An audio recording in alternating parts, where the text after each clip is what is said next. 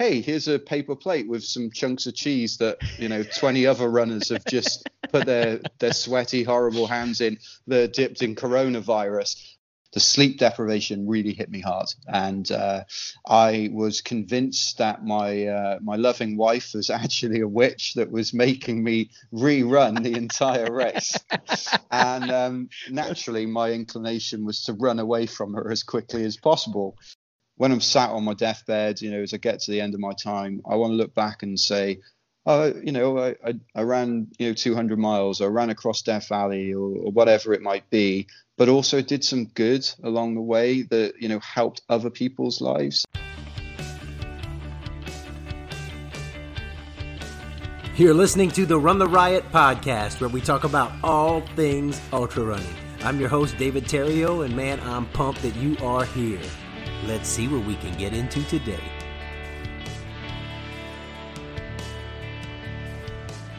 Hey there, my friends. As you just heard, we've got a fun podcast for you today. In fact, it's the first international recording for the Run the Riot podcast, all the way from the UK, Scott Jenkins. Yeah, man, we had a good time, and just got to pick his brain about some things, and he's done some really cool stuff and got more coming. Hint, hint, he and his brother both got into Badwater this year, so that's pretty awesome. Man, just sit back, enjoy the craziness, enjoy the accent. I guess accents, because you got a Cajun talking to a guy from the UK. But anyway, man, enjoy it, have a good time, and smile a little bit.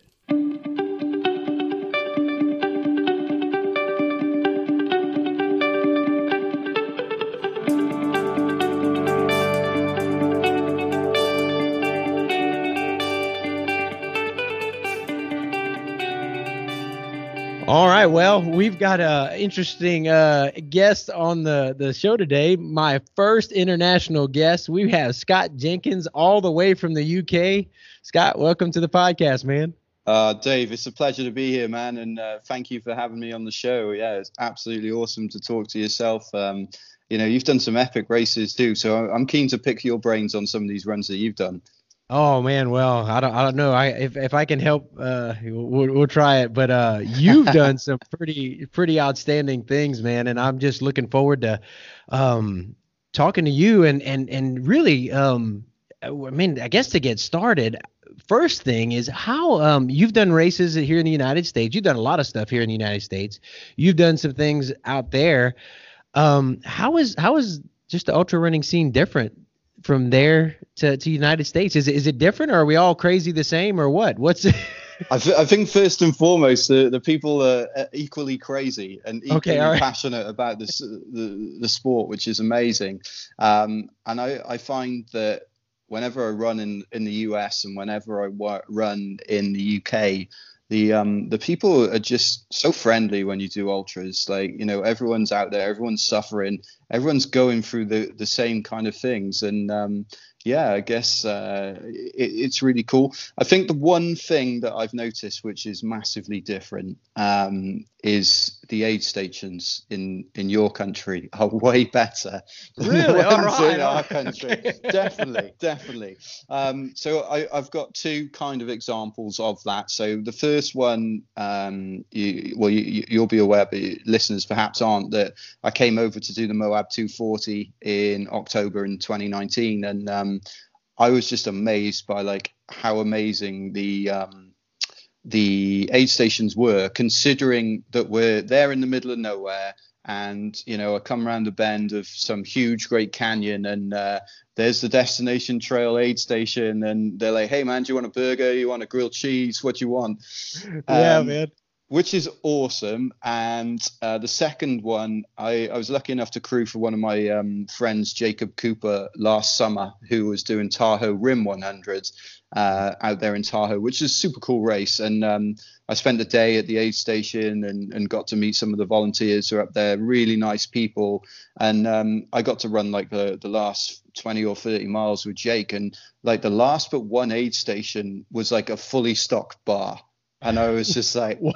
Oh my God, two of my favorite things, running and drinking. I hadn't really mixed them until that point. And I just remember my buddy, he was like 70 miles in, and he was like, right, where's the tailwind? Where's the water? Where's the electrolytes? And he turned around and there's me drinking like a couple of whiskeys. And he's like, you going to run, man? And I was like, yeah, of course I am. Yeah, of course I am. And just like, don't worry, it'll be fine. And it was all good. We got him in under 24. So that was cool. Now to put that in perspective, in the UK, I've done quite a number of races, long distance races, 130, 145s, and the people are equally as friendly, like really nice. They're out there in all weather, helping people, supporting people. But the aid stations tend to be like, hey, here's a paper plate with some chunks of cheese that 20 other runners have just put their sweaty, horrible hands in. They're dipped in coronavirus.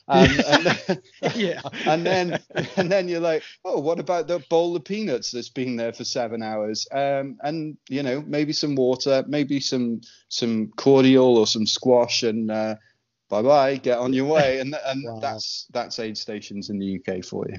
Wow. So even on 100 or over 100 milers, they're still kind of slim pickings like that, huh? Okay. Yeah.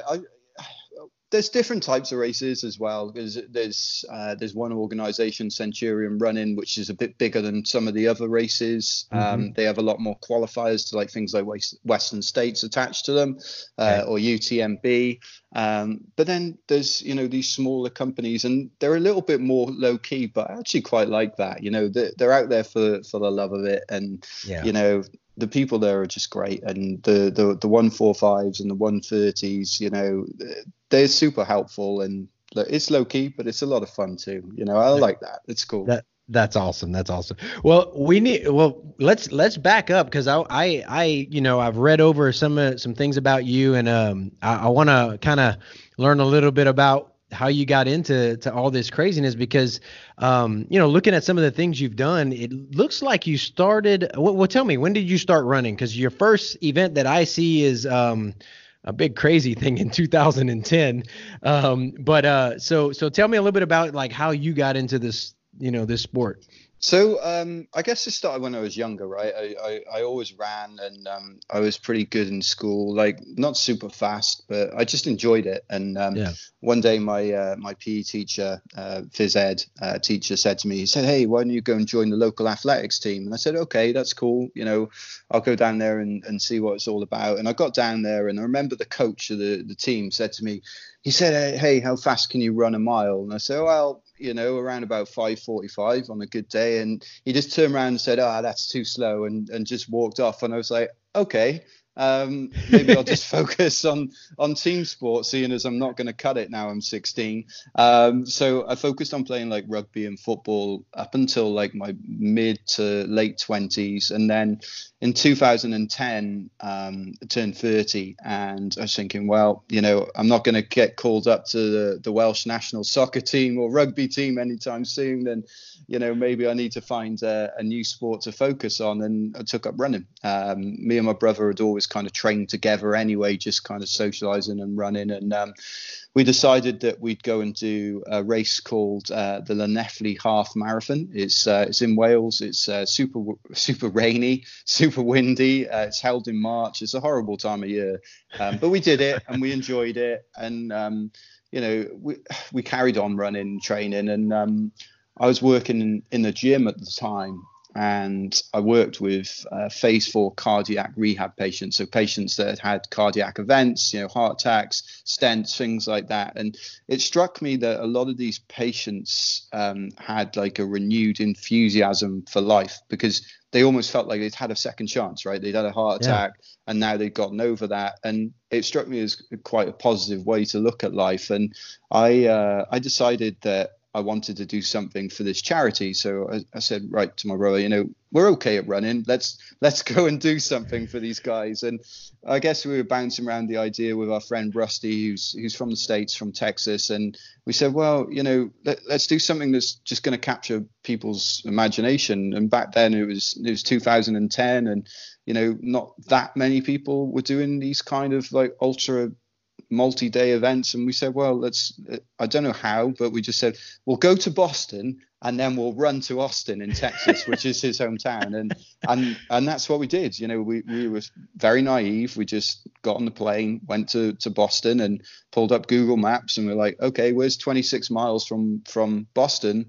Okay, it's in south like 26 miles, and off we went. And then that's awesome. Our support team picked us up. We went to the nearest town and tried to negotiate a motel for the night, or tried to see if there was somewhere we could stay. And then the next day we'd get in the car, go back to where we finished, and start the next day and do another 26 miles. And we did that for 75 days till we eventually got to Austin, which was pretty cool. Wow. So up until that point, you guys, you had run a half marathon. Had you done any other ultra distances or even a marathon? Not even a marathon. No, nothing. I've still never done like a London Marathon or New York or Chicago. I've applied to London multiple times and I never seem to get in. Yeah, good luck with that. Yeah. Yeah. And also, I'm not sure whether you're the same, but like, I don't like running in like a crowd of 10,000 people and seeing a sign saying, hey, you've done a mile or 2 miles or 10 or whatever it is. I quite like being in the middle of a beautiful area, not knowing how far I've gone, and then looking down at my watch and going, hey, wow, I've just done like 40 miles or whatever. That's pretty cool. Yeah. I do marathons more for kind of for training and stuff like that. And I enjoy some of that, interacting with the people, but yeah, give me nature, give me a sky and some fields and trees and dirt. And I much prefer that. So you guys, you ran a half marathon and then you fly to another country to run 2,000 miles.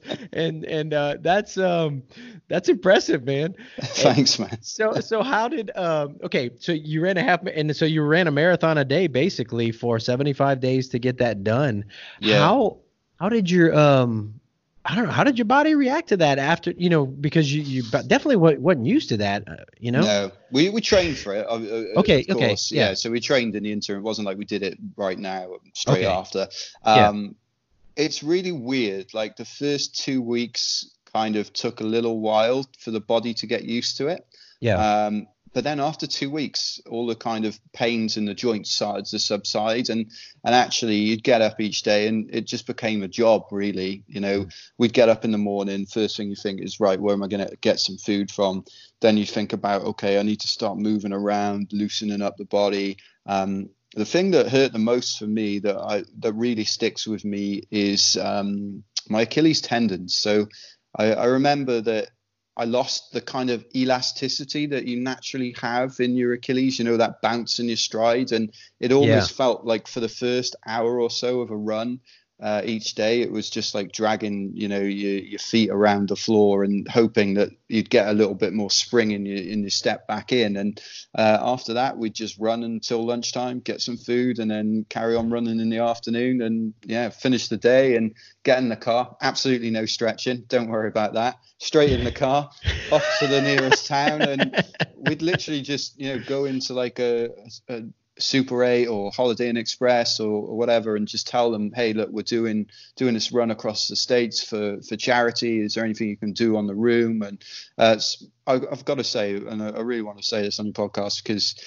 I've always found people in America to be some of the most hospitable people I've ever met. I've done cycling challenges and runs in my own country, in France, in Italy, and I've got to say, even from my travels when I was younger around the States, I love coming to the US because people are just so friendly. They really are, and we were lucky enough along the way to be blessed by meeting some great people who gave us a bed for a night, complete strangers, donating to charity, giving us meals. I remember spending one night on the floor of Baptist church in Tennessee, and the next morning the local kind of congregation is in the middle of nowhere. These people came in and they're like, hey, we need to say some prayers for these guys that are running to Austin, which was so nice. And then when I got back to the UK in December of that year, I had a Christmas card from this small church in Tennessee, and I was just like really, really touched and super fortunate to meet some great people along the way.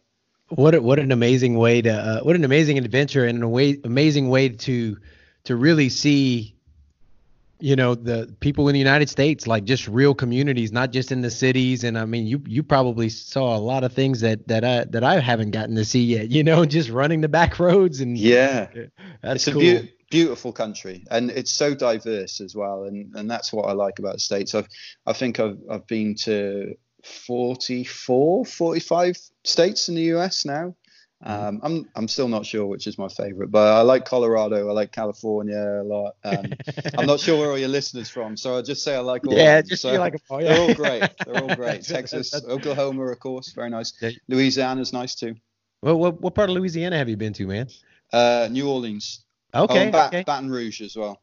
Okay. I'm from near Lafayette area originally, and there's some good. Have you done any racing out there, man? There's some good races down there. Some good food too, man. Really good food. I'd come for the food. I think the humidity would kill me down there in the deep south. What's the other town I've been to? It was just north, like on the state border. There's like casinos there and stuff as well. Probably like Vidalia, Natchez area or something, or I don't know. Maybe Lafayette, maybe. No, Lafayette. That's Lafayette.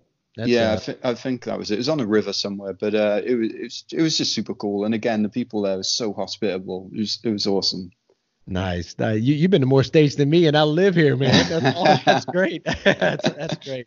I'm trying to get to all 50. I'm not sure which one's going to be my last, but probably Alaska, I think. Yeah, that's a tough one. Yeah, it's difficult to get to from London. Yeah. So you guys took this event on and got it done. I mean, so you said it was 2 or 3 of you that did the full 2000. It was me, my younger brother Reese, and our good friend Rusty.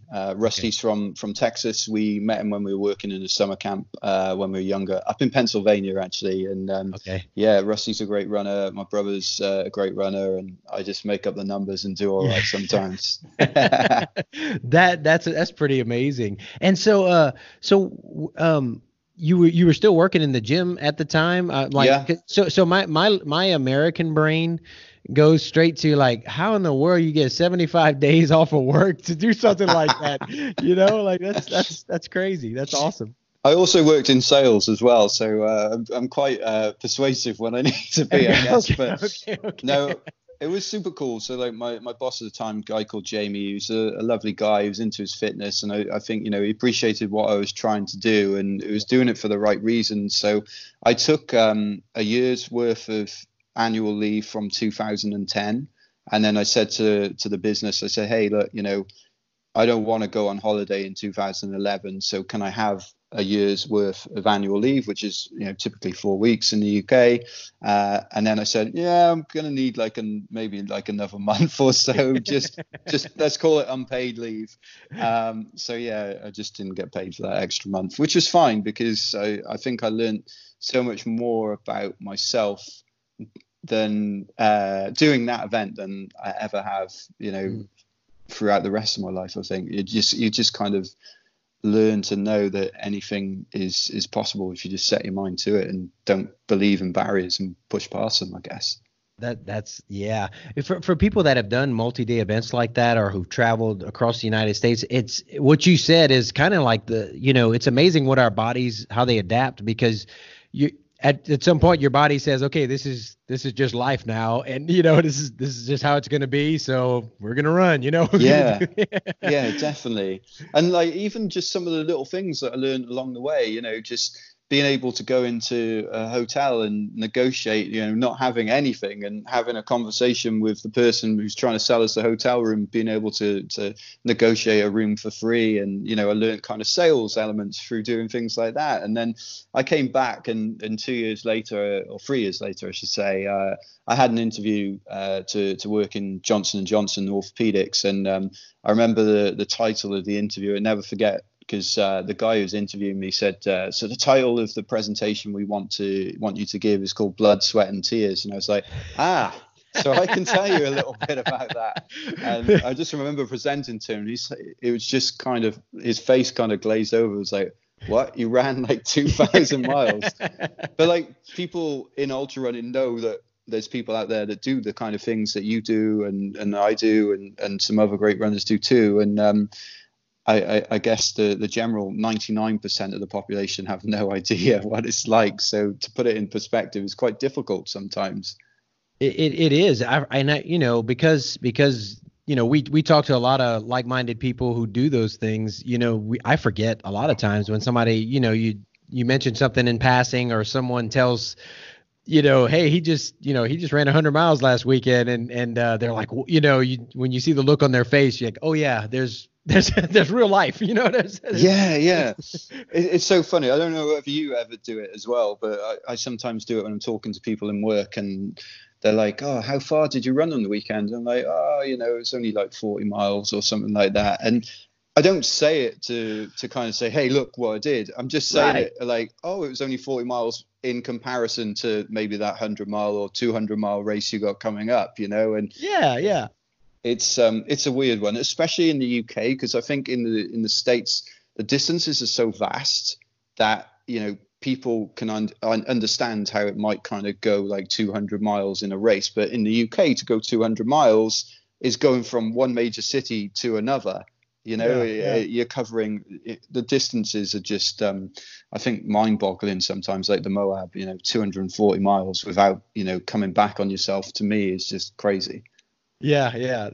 So it's a lot to process. So you guys did this in 2010, and then you just kind of kept. It looks like you did some cycling things and a lot of. I saw you and your brother set up a lot of these events yourself that you were doing, and so most of these were for charity. The events that you guys planned for yourselves, like cycling. Yeah, definitely. So I think. We've always wanted to do things for charity after that event, and we both have separate charities that we support. So we supported a couple of different charities over the years, like Marie Curie, like cancer care. We've done Help for Heroes, Salute America's Heroes, British Heart Foundation. I'm an ambassador for Operation Smile, which is a charity which helps correct cleft palate and cleft lip deformities around the world for children. So put smiles back on kids' faces, which is just an awesome thing to do. And my brother is an ambassador for a charity called CF Warriors, which is a cystic fibrosis charity. And I guess we just always felt that as we kind of go through our lives, what are going to be the things that you remember as you get older in life. And this is something when I think back about those cardiac patients, they're probably feeling like they've got that second opportunity. So they want to make the most of their life. And that's exactly what I think. Somebody in work said it to me recently. They said, live like you want to be remembered. And that's exactly what I'm trying to kind of get to, because when I'm sat on my deathbed, as I get to the end of my time, I want to look back and say, I ran 200 miles, or ran across Death Valley, or whatever it might be, but also did some good along the way that helped other people's lives. And for me, I just really feel very supportive of Operation Smile. I was lucky enough to go on one of their missions to Ethiopia a couple of years ago, and it had a huge impact on me. And I just thought, actually, smiling is something that we all take for granted, and in Africa and other developing nations or continents around the world, you find that people are often kind of ostracized from society because they have these deformities, and just by raising £150, that can have a life-changing impact on someone. And for me, that's truly important. That's great, man, because our sport can be pretty selfish sport. We do a lot of running by ourselves. We're spend a lot of times by ourselves in our heads, training and all that. And for you guys to be able to use what we do to help just to make the world a better place, man, that's cool. That's really cool. Thanks, mate. Thank you. I really appreciate that. And yeah, it's an interesting one, right? Because I think me and my brother recently talked at the National Running Show in the UK, and we got to meet one of your previous guests on the last episode, Joshua Stevens from Colorado. Josh is awesome, man. He's a great guy, really good guy. I'm looking forward to seeing him in the summer and running with him and getting a few drinks too. And we presented on how running's not a solo sport. And I think when we look at running initially, especially ultra running, you think, oh, well, there's these guys that are running on trails for 24 hours and, what a solo sport. But actually, it's a lot more. When you break it down, it's a lot more of a team sport. Actually, maybe even, my opinion, more like cycling, where you've got the head of a cycling team and everyone else around him is doing their best to make sure that person does really, really well. And it's the same in ultra running. It's just the fact that you've got crew and you've got pacers and you've got volunteers. And actually, it's not a solo sport. There are moments, of course, where you're on your own. But I think all of the things that I've ever achieved in running has been down to the support of my friends, my family, my crew, my pacers, and ultimately the race organisers and directors. So it wouldn't be possible without all these people.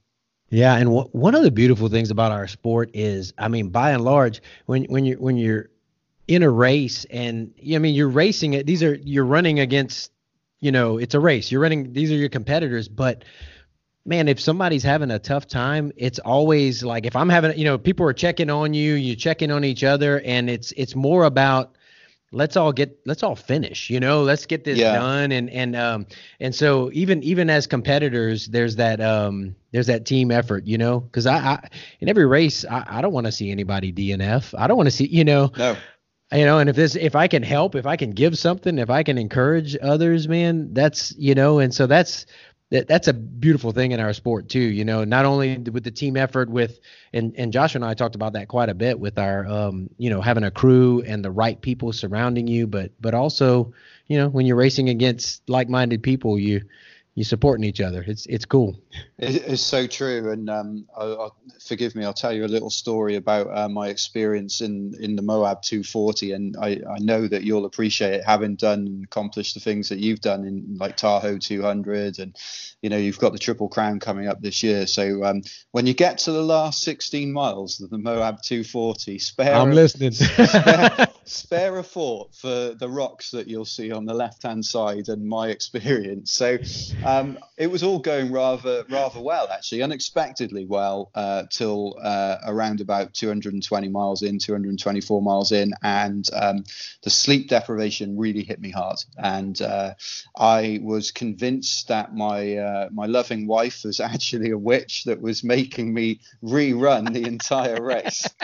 And naturally, my inclination was to run away from her as quickly as possible. And you'll see it, you'll experience it. Maybe not the witch bit. Just get enough sleep. So I'm running away from the witch, and the Colorado River's over to your right hand side. You can hear it down to the right hand side, but it's a big drop, and run down this trail on Porcupine Rim, and I fell over, and I could hear like the witch was kind of closing in on me. And as the witch closed in, I decided that the best course of action was to run off the side of the trail and hide under one of the rocks.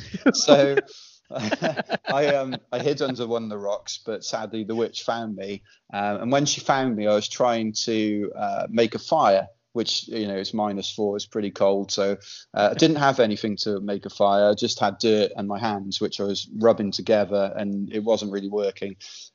So she then said, look, come out from under the rock. And my wife is a strong Scottish woman, so it was more like, come out from under the rock, man. What are you doing?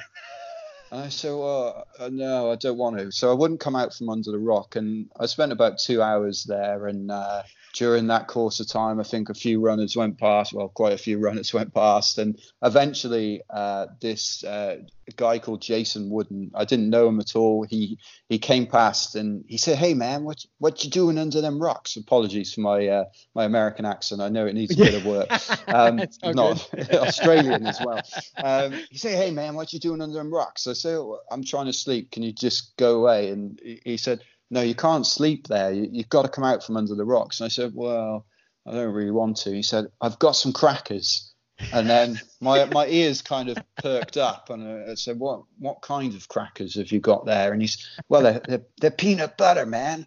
I said, hang on, I'm coming out from under the rock. So I kind of scrambled out from under the rock and walked along the trail like one of the zombies from The Walking Dead for like the last 16 miles. Can't remember a minute of it. And I think I went from like 16th or 17th down to like 35th because I spent like 2 hours just sleeping or trying to sleep under the rock. Got to the end and then just collapsed in a camp chair.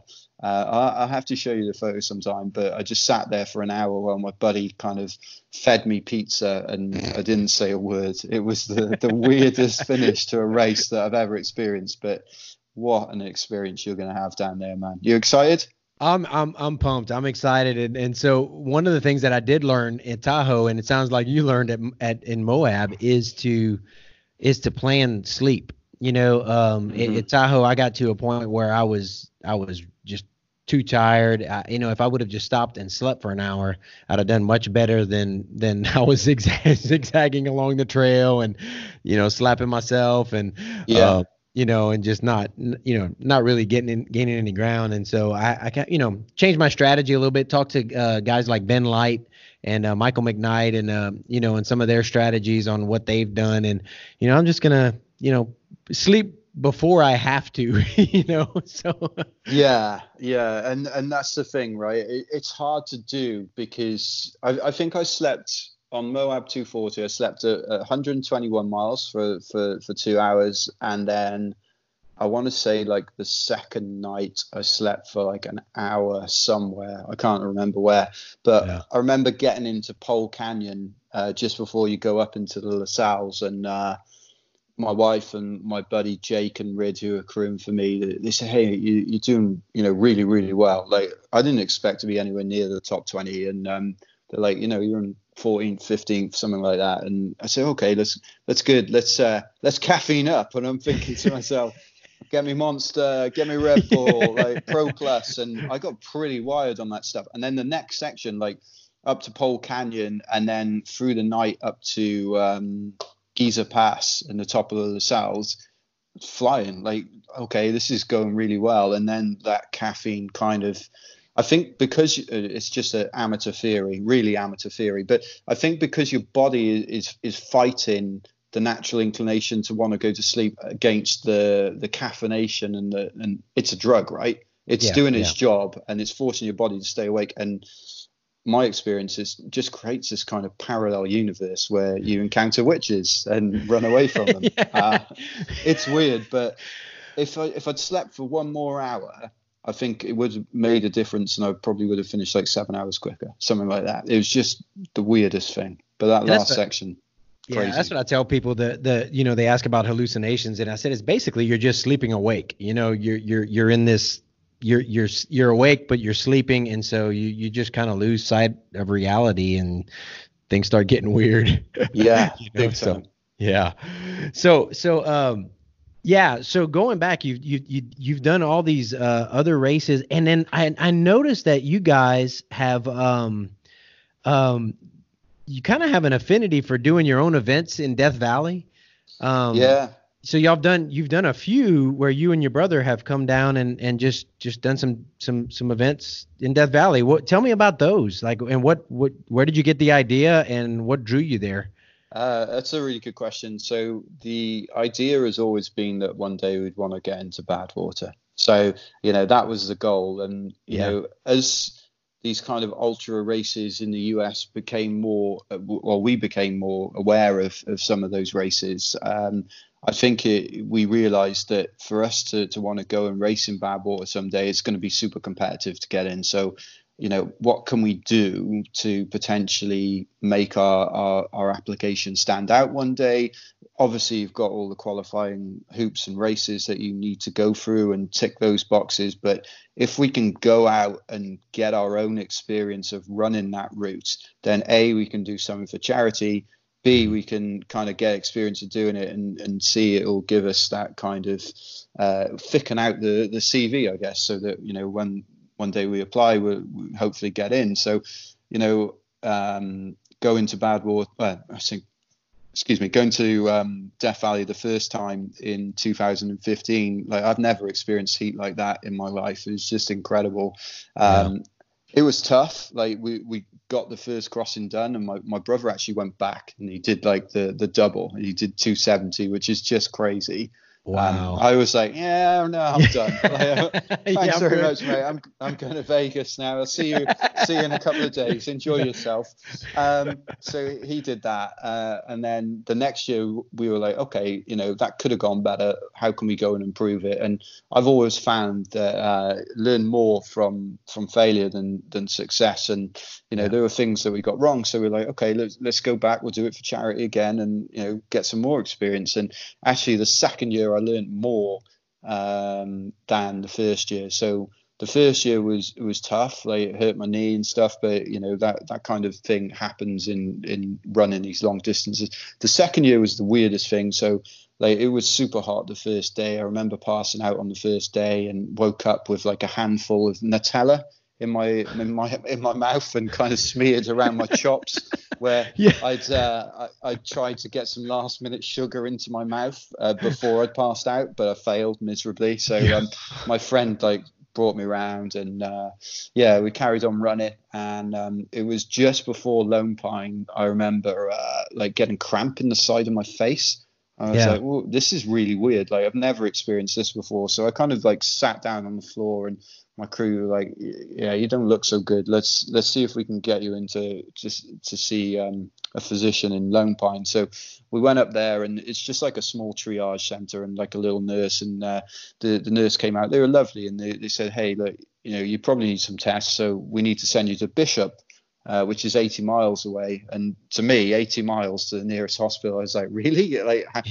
Okay, well, let's go. And they were like, no, we have to wait for the ambulance to come 80 miles to pick you up and then go back 80 miles. And I was like, that, I can't comprehend that.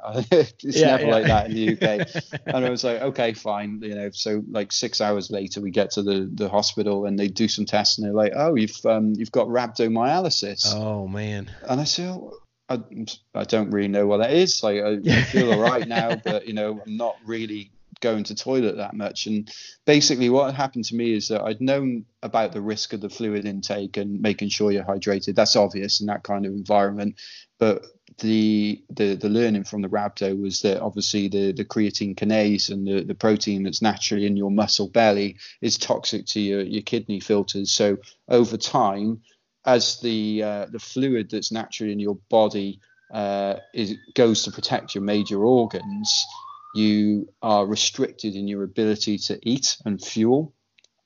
So obviously, you burn through your carbohydrate, you burn through your fat, and then your body starts to metabolize itself. And that's exactly what happened to me. And, it was super painful, super weird. And you kind of thinking for 24 hours, okay, I hope that, I'm going to start urinating pretty soon.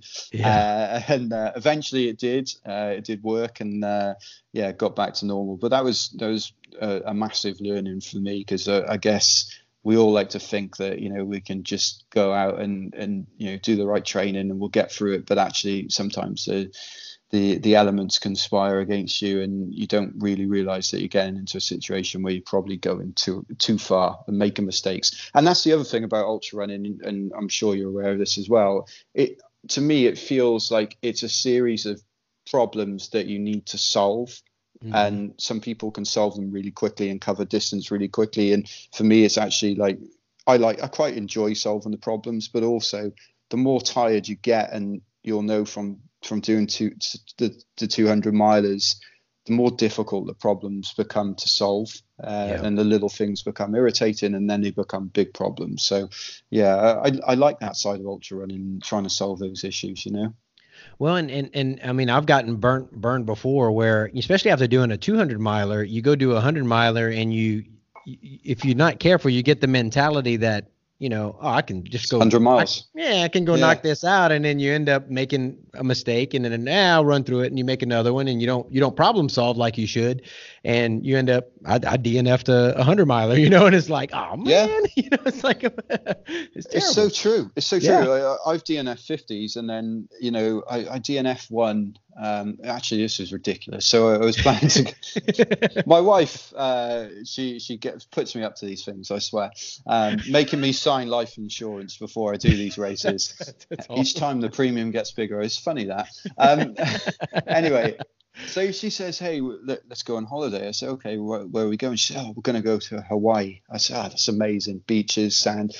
I said, "What date are we going?" She said, "Oh, we're going on such and such date in May." I'm like, "Okay, fantastic." Only one problem with that. I've got 100-miler the day before. She said, "Wow, you better make sure you get it done in time to get to the airport." I said, "Right, okay." That's great. It was unseasonably warm for the UK, which is nothing for you guys. So I'm not even going to embarrass myself by saying how warm it was. But I went out pretty fast, made loads of mistakes, and then got caught between an aid station. And it was May, but we were running alongside the river, and the temperature just dropped so much beside the river during the night that by the middle of the night, I was just like a shivering wreck, even though it was May. I was like, you know what? Maybe we'll go to the airport now. Let's just cut this 50 miles off and go for it. But coming back to your point, I do have another second amateur theory of this podcast for you.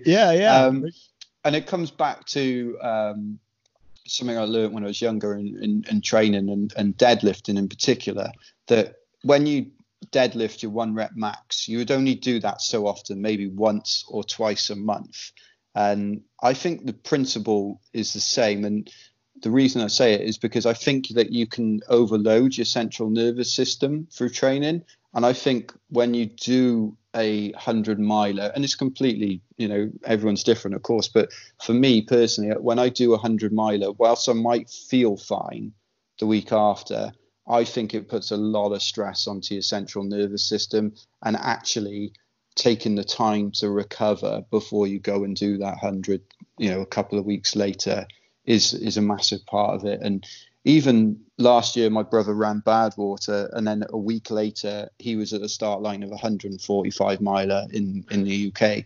And I crewed ran 70 miles of that race. And I was in the 145-miler with him in the UK, and it was pissing down with rain. It was horrible. And I just remember getting to about 100 miles in that race and just feeling so unwell. Couldn't stop being sick. My brother was being sick all over the place. And it was just actually, there's got to be something, because whilst I felt fine at the start, I think that you've just kind of overloaded that central nervous system, and you might feel fine, but actually deep down inside, you're not quite right. You need that time to recover. Yeah. And that's one of the things that, like I'm doing the Triple Crown, having even a month between, making sure, doing active, because when I did the Tahoe 200, a month later, I did Arkansas Traveler for my Western States qualifier, and just to get it, and I had done it before, and it was just to do it, to get it done. And, man, I felt good at the starting line, but, about 60 miles in, my parents were crewing me, and I looked at my mom and I was like, I'm not having fun right now. It'll catch up with you. And so that's one of the things I got a plan for stacking those races is, trying to give my body the best active recovery I can in the time I have. And there are a lot of people who do, like Walter Handloser, man. He's a beast. He just broke the record for the number of hundreds. You've had him on the show, right? Yeah. He's a good guy, good friend, and I don't know how he does it, man.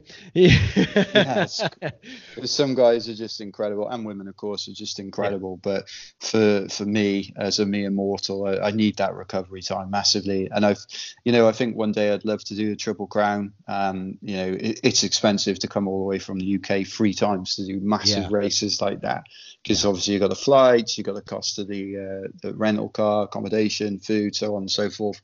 I think that it's the crucial part is how you're going to recover. And I'll be really interested to catch up with you to see how you recover in the months between. I think that's a massive part of it. Yeah, yeah, and yeah, we can definitely visit on that, and I'll be putting stuff out there and trying to chronicle the journey so others can either can benefit from it. So, yeah. Which one are you most excited about those races? Oh man, I don't know. When I did Tahoe, we did it. It was the 5th year, so we did it the opposite way from normal. So I'm excited about doing it the normal way because Cool. everyone who's done it both ways said that the way we did was harder. I mean, I ended up stumbling around Rubicon in the dark at night, and it was toward the end of it. It was tough, but I don't know. I think Bigfoot. I think I'm most excited about Bigfoot, but I've never been to Moab, Utah either. So I'm pretty excited about that. They're just so different and varied, and I just love it, man. I'm gonna just take it in, Yeah. I mean, the Destination Trail people, they're really cool, really nice people, and they put on some awesome races. I mean, to me, going into that Moab environment, there's nothing like that this side of the pond, and I just loved like going into those canyons, into the mountains. It's just incredible. It's probably actually Bigfoot is the one that I probably don't look forward to the most. I think really, yeah, just because it's forests and like it could rain, and I'm like, I can run in the trees and rain anytime here, like but like California, Tahoe, that's super beautiful up there, and Moab's like nothing else, but Bigfoot's just like I don't know. Well, and also bears and actual Sasquatches in the forest kind of scare me, so I'm not so keen on that. I wouldn't mind a Bigfoot sighting, but just as long as he stays over. Is he real? Is he real or not? That's the question to you. That's another podcast. We can if any listeners have an opinion, we can let them post it. That's Pandora's box we just opened up right there. That's a big fan. Here in Oklahoma, there's a lot of believers that believe they've seen Bigfoot out here in Oklahoma. Oh, really? Yeah, there's a lot of people who have the Oklahoma State with the Bigfoot over it. In fact, my first race of the year was in Greenleaf State Park, and it's all about Bigfoot out there. They've got Bigfoot shirts. It's a short race. It's a trail race, but all about the Bigfoot. Interesting, very interesting. Hey, do you guys in the UK have an equivalent or something like that? You see a few odd people on the tube in London occasionally, but nothing like Bigfoot. There's been no Bigfoot sightings around this part of the world for a while now. I will let you know and update you if I do see any. All right, that'd be cool. Yeah, that'd be great. So you and your brother have done you've done a lot of things together. So I think that's really cool. How old are how far apart is your age? Yeah. He's the younger sibling, so he's like 7 years younger than me. Oh, okay, gotcha. Yeah, and about 7 years faster than me as well, to be fair. But that's all right. That's okay. That's all right. Make up for it with experience. That's fine. There you go. It's all good. No, that's really cool though. That as siblings you get to do those things together and have a kind of a partner in crime. Yeah, it is really, really nice, and it's something that we've been able to share together over the years. And I guess it's easy to take it for granted, right? And think, I want to beat him, or he wants to beat me. And it's nice to have that sibling rivalry, but also, massive respect to him. He's done some amazing things, and it's just nice to go into these races and run together. And actually, a lot of the races, they'll say, you can't have a pacer till 50 miles, or you can't have a pacer till like 100 miles, or whatever it might be. And there's me and him are like, technically I'm not pacing you, you're not pacing me, but right. We'll just hang out for these 50 miles and see how it goes, kind of thing. So it's good. I'm really excited. You probably know this, but your listeners might not. But we're both fortunate enough coming back to that Badwater piece to be able to get into Badwater this year, and looking so forward to going out there and running that race. It's going to be awesome, dude. So you guys have had these adventures where you've gone and you've done the Death Valley thing yourself for charity, and then for this year that you both get in and you're going to get to run the official Badwater 135 together. That's huge, man. That is really cool. Oh mate, I'm so excited about it. You know, I'm wondering like what wave's he going to start in? You know, is he going to be the same start wave? How's it going to pan out? You know, I didn't even think of that. Yeah. Yeah, I mean, there's so many good runners in that race. I know like Michael McKnight is in there, Sally, Candice is in there as well, Josh, of course, as well. It's going to be awesome. You know, I'm really looking forward to it. But it's going to be tough too. You know, like I say, the last time I was out there, I got rhabdomyolysis, so I do feel like I've got a bit of unfinished business with the course more than anything else. But no doubt. I'm sure we'll have a little word in each other's ear before the beginning of the race, saying, "Oh, you sure you've done enough training here, bud?" Nice. And that was going to be my question. Are you guys? I was wondering, you know, you guys gonna run together a race, but with the waves, I mean, yeah, I guess it's going to be you just both each see who can, you know, do your best, do the best you can on that day.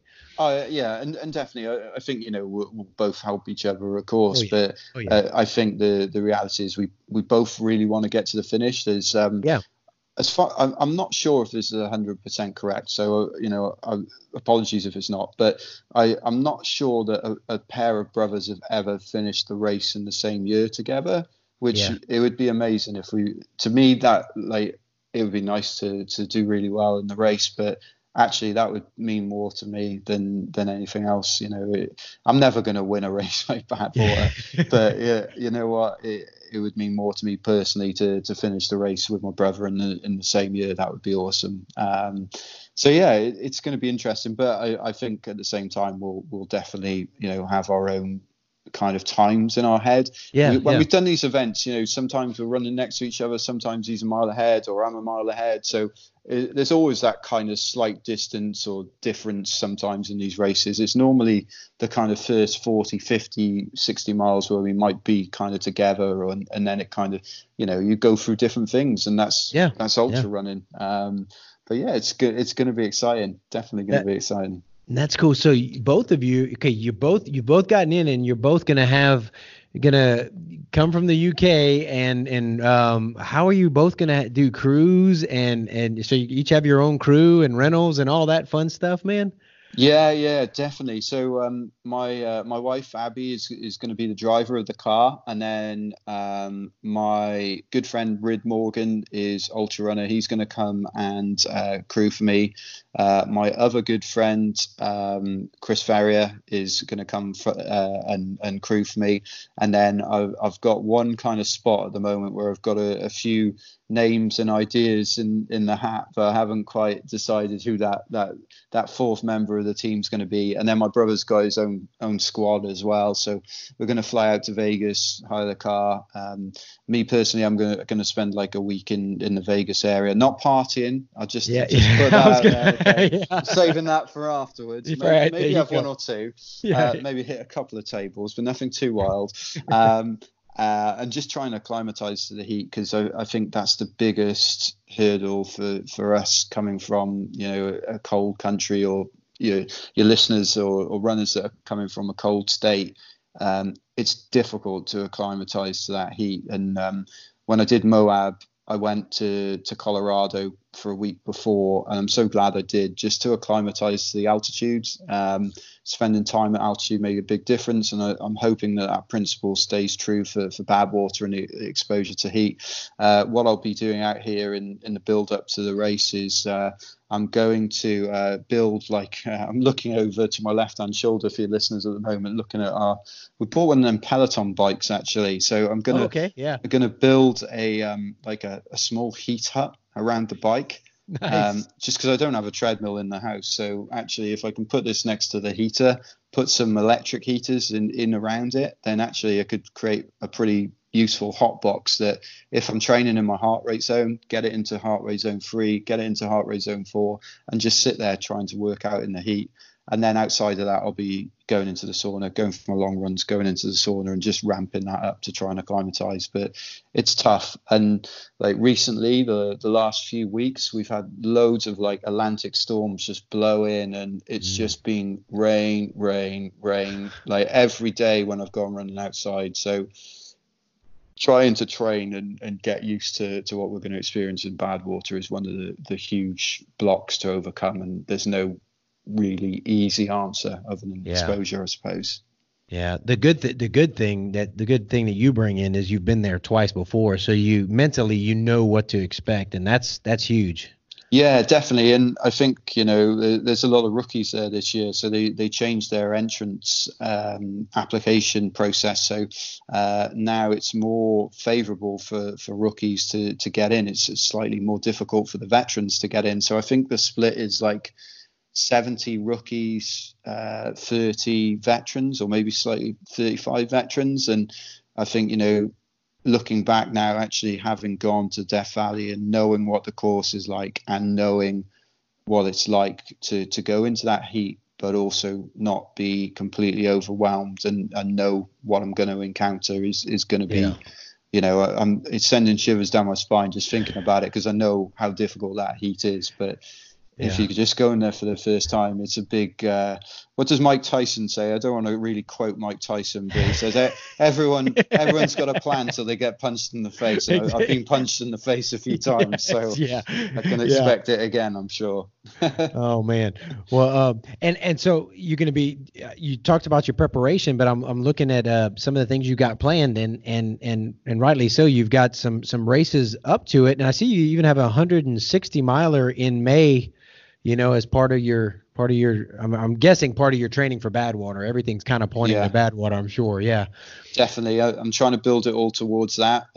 So I will be doing a track 100-miler in, hopefully this month. I'm just trying to see whether I can rent the track for 24 hours. Okay, I'm just going to go and do it. Oh, it's just you doing it. Okay. Yeah, it's just me. Nice. I couldn't find a race that I wanted to go and do in March in the UK. So I was just like, well, maybe I could just go and rent a track for 24 hours and just run 100 miles. So just make it work. And when I want food, it's like a mile away from the house. When I want food, I'll call my wife. She'll tell me to get lost, and then I'll call Domino's and get them to deliver to the track. And then in April, there's an awesome trail up in Scotland. It's called the West Highland Way. There's a race up there. It's 96 miles long. I've not applied for the race because it's in July or June this year, but it's just a regular trail that goes all the way from Glasgow through some of the Scottish Highlands and finishes at the foot of Ben Nevis. So I'm going to go up there and just run that trail. It's like 96 miles, so that should be good. And then there's a race in North Yorkshire called the Hardmoors 160. It's meant to be a really difficult race. I can't remember exactly what the elevation change is, but it's a significant amount of elevation, but the cutoff is like, I think it's 45 hours. So it's quite punchy for that kind of distance with the elevation that's in it.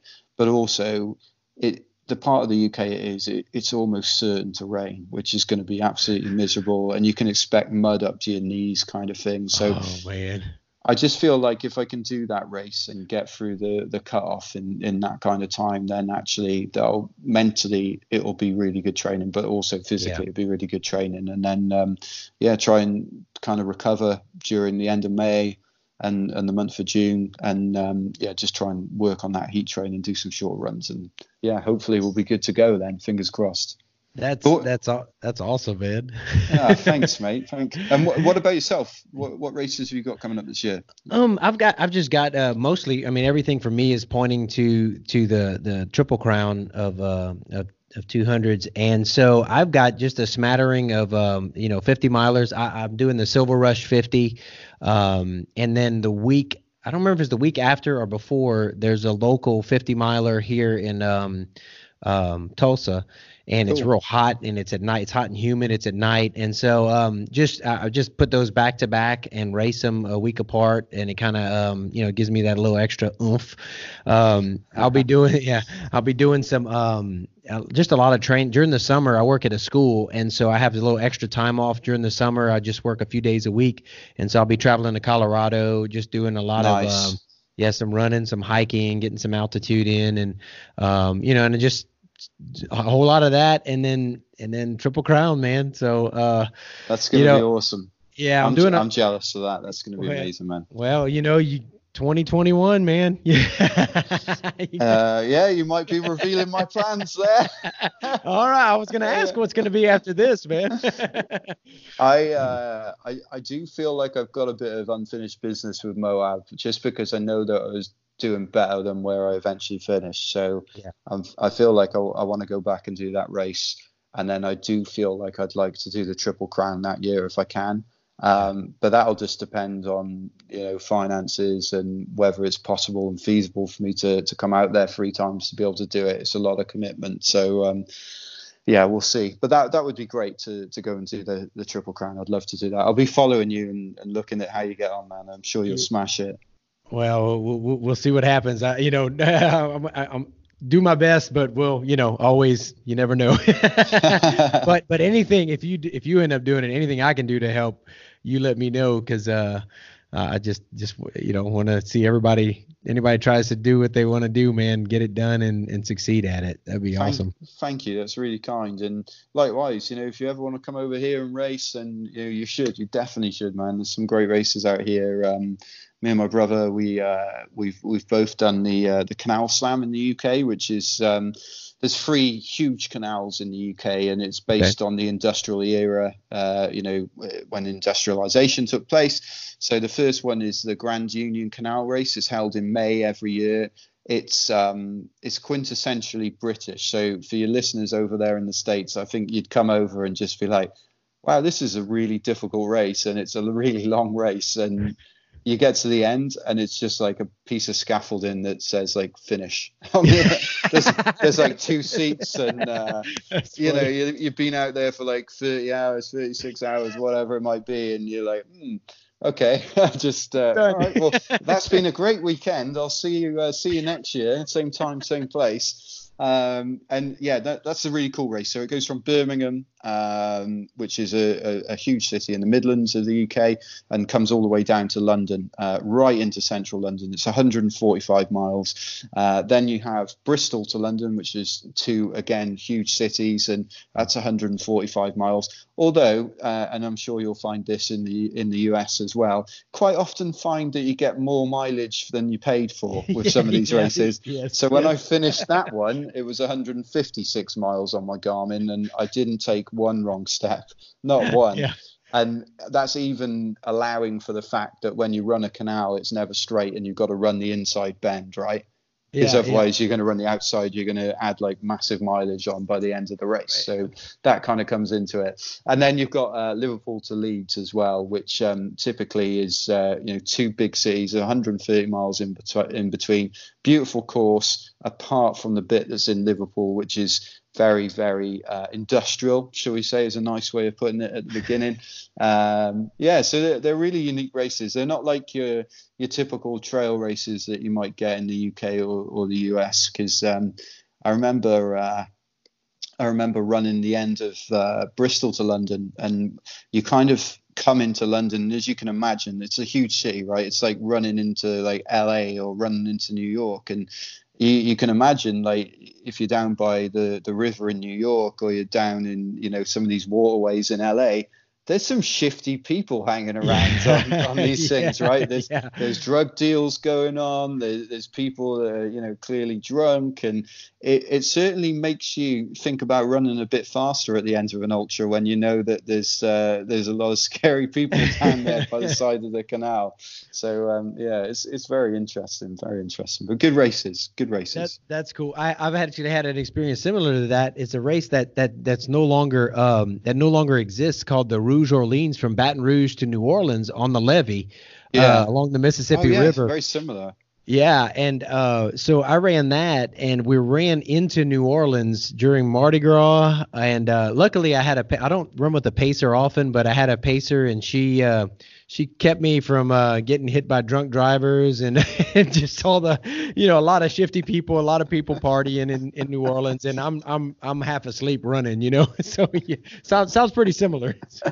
Well, it does sound very similar, but I'll tell you about the end of Birmingham to London. So we were coming it was about 6 miles to go, and we were coming around the corner of one of these one of these the canals there, the Paddington Arm they call it, and I could hear this big like techno music, speakers booming like, and I'm like, what in God's name is going on around here? So you're running, you've run like whatever it is, 139 miles, and I come around the corner and there's this huge like party boat canal, and it's a holiday weekend, so I'm like, oh, these people are having an amazing time. Like, what's going on here? Like, maybe I'll just cut the race short again. And me and my brother, we were next to each other at this point, and we're like, yeah, come on, let's just finish this race together. It'd be cool. And we got alongside this boat, and I'll never forget. Like, I looked up, and like the bottom part of the boat was like all blacked out, and then the top part was like a bar, and then on the top part, and I swear by the good Lord, this is true. So there were guys in like leather chaps and stuff on the boat, leather dresses and all sorts. Yeah. And I was just like, that's really interesting. Reese, make a note. Make a note of where this place is. That's crazy, man. You gotta. When you're that deep into a racing, are we really seeing this? Yeah. That's why I made a note to go back and check. Okay, to make sure. Yeah, make sure it was real. I wasn't hallucinating. Just in the name of science, of course. Okay, yeah. You weren't making a note to go back and visit. No. Every Saturday. That's crazy. Oh man.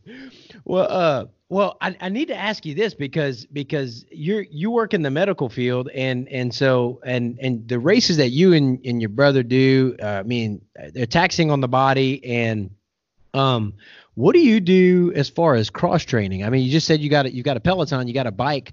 What do you do? Weight training? Do you guys do? Yeah. Okay. Yeah, definitely. I've always liked weight training. I guess it comes back to rugby and football. When I was younger, I loved to just throw some weights around in the gym. I think it's good for stress as much as anything else. And actually, I think, running those long distances, it requires more than just being, to me, more than just being a good runner. You've got to have good core strength. You've got to be able to have good hamstring, quad strength, but also like upper body as well. So I just enjoy it. I like cross training. I do weights kind of 3 times a week, and then cardio running 4 times a week, and just jump on the Peloton as and when. Like today, it was pissing down with rain. I should have gone out for a run, but actually, I was having this debate with my wife before we came on the show. I was like, well, actually, doing like 30 minutes on the Peloton at high intensity, or running around in the dark in the rain and the leaves kind of tripping me up and curbs and stuff in London, it was actually better to just sit on the bike and knock out like 30 minutes in a good heart rate zone than it was to go for a run tonight. So I think it's good for our bodies to do that cross training element to preparing for a race, I think, personally.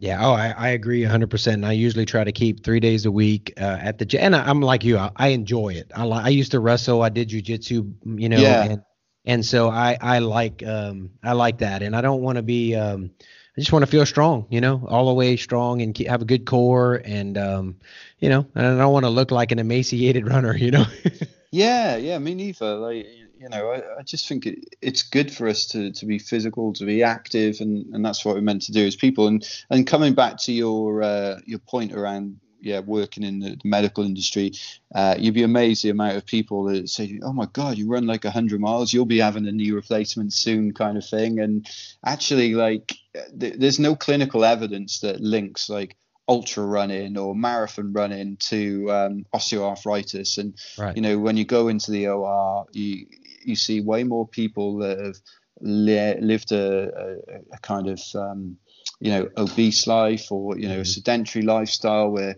sat on the sofa eating junk food.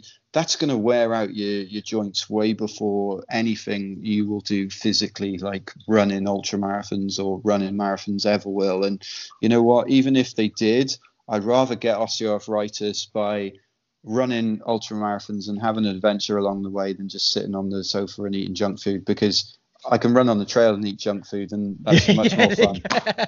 There you go. I mean, like you said, when you look back at what you've gotten to accomplish in life, and even already, you're 40 years old now, is that? I'm 39, but I'll take 39. it. Okay, all right. Fine, No, that's fine, Dave. I was doing math from earlier from what you said. That's all right. I didn't mean to throw another year. So, I feel like I'm 50. Yeah, I'm 45, so I'm. No, you're looking good, mate. You're looking good. It's fine. Not a day over 50. Thanks. So, I just shaved the beard, and so everybody said that. Yeah, so I could be He-Man for that race, Yeah. But it'll come back. The beard will come back, and I'll look old again. So, yeah, it's a solid look. I like it. Yeah, thanks, man. Thanks. So I always like to ask everybody, and I'm curious to know, especially from you being overseas, how much is different, because I like to know what kind of gear people are using. Mm-hmm. And so like what kind of like hydration pack do you use when you're running, some of these 100 milers, 140 milers? What do you use? Oh, that's a good question. So I use the Salomon Advanced Skin 5 as my pack, which I really like. And then I use the 500 mil, the blue bottles with the straw attachments. And I really like the straw attachments. That's a change I've made recently, because I felt like the old bottles, you'd be kind of leaning down to your chest and you'd lose your breath trying to suck the water out of them. And the straws have made I guess, when you're looking for those kind of marginal gains in ultra running, little things like adding the straws can make a big difference. So I use the Salomon pack. I really like the Salomon kit. I use the Salomon t-shirts. And then actually, I really like the Lululemon shorts. I know they're not an ultra running brand, but they have like the inside pocket, so you can put your phone in, which I really like. Okay. I like having my music on when I run as well. Yeah. So, for everyday training, some of the races, I like to wear those shorts, and they're super lightweight too. What else do I use?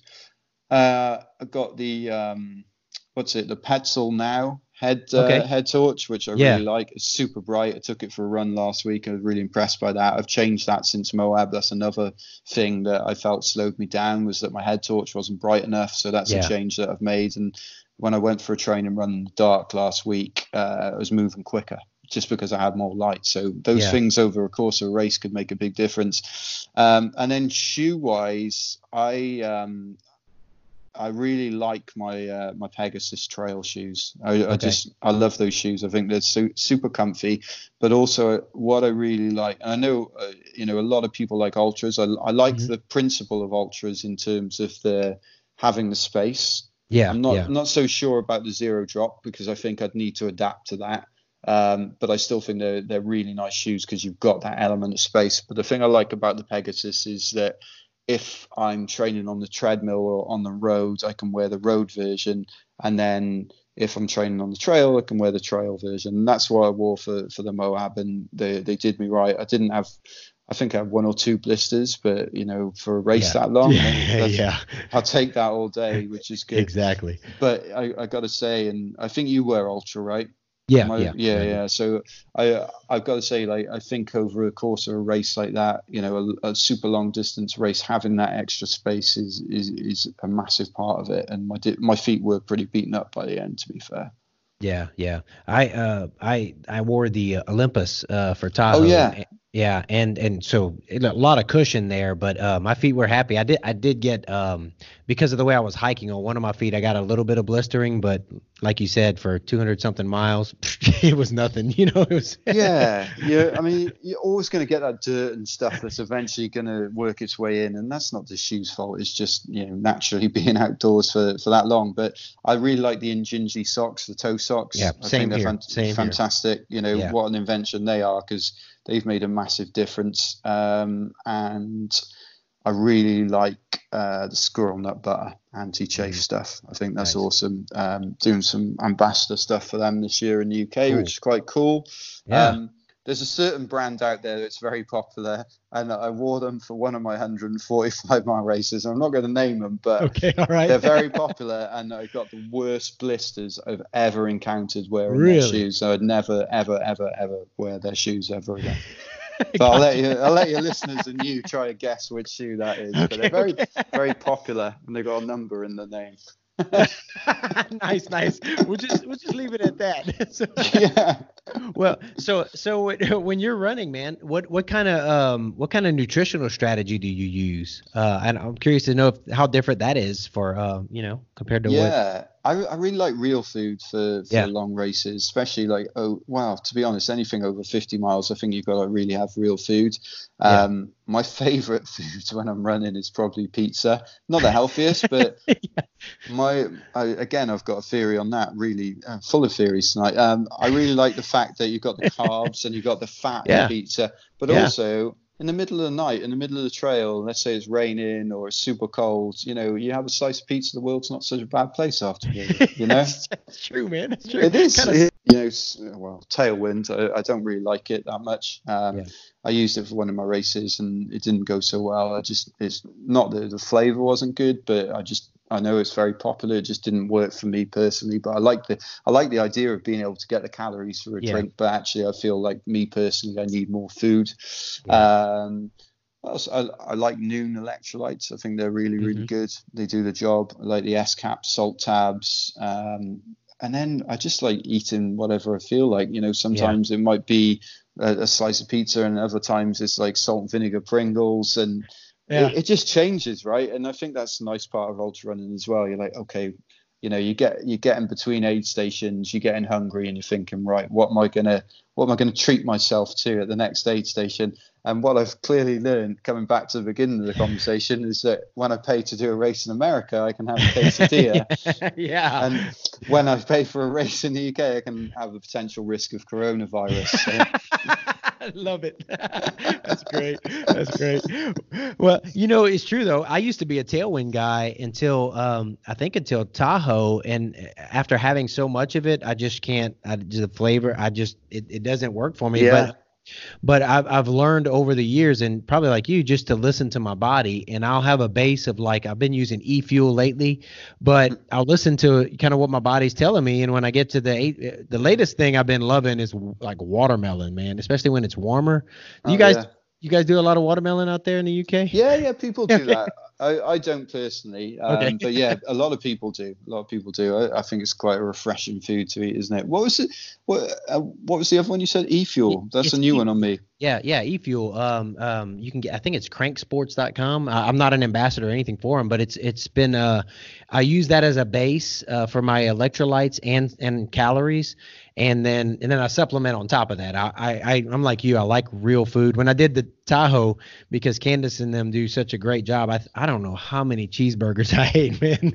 Me too, man. Yeah, good cheeseburgers too. Oh yeah, they're good. I mean, they might not be good, dude. You're so hungry when you're out there. It tastes like ravenous, absolutely ravenous. They were really good. Yeah. I came into Road 46 aid station, and like you said, Candice and the guys out there do a fantastic job. And there was this guy, and he was like cooking meatballs, and they were like the best meatballs I ever had. But when I got there, I was like, "So what have you got to eat?" And he said, "Well, we got meatballs." And I was like, "Well, meatballs really in the middle of the race? Are they going to be good?" But my God, man, they were absolutely phenomenal meatballs. So it's funny what you sometimes crave during these races. I remember doing a race last year. I think it was Birmingham to London, actually. That was quite an eventful race. One of my buddies came up and crewed for me, and it was like a Sunday morning, bank holiday weekend, and he turned up with like a sausage McMuffin and a hash brown, but it was like 9:30 in the morning. So you've got all these joggers out by the canal doing like their 10K or their 5K, and they're sprinting along, and here's this ultra running towards them with a sausage McMuffin in one hand and a hash brown in the other. And I'm loving life. That's right. Life. Because they don't know what you've been doing for like the last 24 hours. They've got no idea. But, for me, I was like, wow, you'll learn one day. I'll just take another bite of my McMuffin. That's right. And be happy. Looking homeless, but feeling happy. Yeah. Oh, man. Well, so I for folks that want to follow along, I know people are going to want to follow you and your brother's journey as things go. I'll definitely, if it's fine, okay with you, put your social media in the show notes, and same thing for I guess Instagram and Facebook. And I really like what you guys are doing, the things y'all are doing together, and we need to look that up though. I hope it's that you guys will be the first siblings, to do it and finish it, man. That's a great story, and just an accomplishment for brothers to finish that together. So, yeah, we want to follow along and be a part of that, man. Big time. Thank you so much, man. Yeah, if anyone wants to follow the misadventures of my ultra running career, I guess you'd call it, then you can. I'm on Instagram at Scott J Jenkins, and me and my brother have our little Facebook channel, which is the Jenko Bros, kind of like a crap version of the Mario Brothers, nice. But just like the ultra running version. But I mean, it would be amazing if we were the first brothers to accomplish that, and I just don't know whether anyone's done it before or not. Yeah. And I did ask Chris. He hasn't come back to me yet, but I'm sure he'll let me know in due course whether that's been done or not before. And yeah, we'll see whether we can do it or not. But if it hasn't, then I just know that whatever happens, I'll just make sure that it gets to the finish line, come what may. It's going to be a great challenge. It's gonna be good, man. It's gonna be good. Thank you, man. If ever you're in Oklahoma again, you make sure and look me up, man. And you can come camp out, hang out, and we'll get into trouble or something. I don't know. Well, likewise, if you're ever in London, then you come and you must stay with us, and I'll take you to a canal. And a boat down there that knows how to party on a bank holiday weekend. Don't worry about that. Well, we'll see about that. No, it's been an absolute pleasure to come on your show, honestly. And you're an incredible runner yourself, and I just want to say good luck to you with the Triple Crown. I'll be following your progress, and super excited to see how it goes. And I want to know whether you encounter any witches along the way. Yeah, I'll be looking for that witch in Moab, man. She sat over here in London, mate. So she's definitely still here. Okay, all right. Keep her there when I'm running, brother. Cool. Well, hey, thank you so much. I know it's late there, but I really appreciate it. And man, let's try to plan on after you guys have your adventure, let's try to do this again. That would be awesome. Thank you so much for having me on, Dave. Appreciate it, mate. Thank you, brother. All right, wasn't that a lot of fun, man? I hope you enjoyed listening as much as I enjoyed having the conversation. Just a good time with a good dude, man. Before you get off, don't get off yet. All right, so I want you to go to www.runtheriot.run, and you can scroll down and see the show notes, and I'll have links to Scott's social media, to he and his brother's page. I want to encourage you, look at some of the things that they're raising money for, and if the Lord leads you, man, give to those things. Bless those guys, encourage them. Shoot them a note on, on social media. Let them know you heard. But also, guys, listen, we've been having fun interviewing, especially these last couple of weeks, interviewing just some good folks, some good people, man. And if you're encouraged and blessed by this, man, share the podcast. Share it with others who might who might want to listen, who might be looking for something like this, other runners, even some non-runners I found out are listening and getting encouraged by some of these things. So share the podcast. If you're so inclined, man, give us a rating on iTunes, and just tell the world you're listening. I'd have greatly appreciate it. And I just thank you for all you folks who've reached out and just let me know that you're listening and that you've enjoyed certain podcasts and all. Man, thank you so much. I appreciate you. Thank you for listening, and it's just a blessing to be able to do some of these things and get to run these races and just meet all these amazing people. So just thank you for listening. I hope you have a great week, and man, get some running done. I hope you're getting some miles. I hope you're training for something and you're just getting ready to crush a goal. And if you're not, find one and then crush it. All right, take care, guys.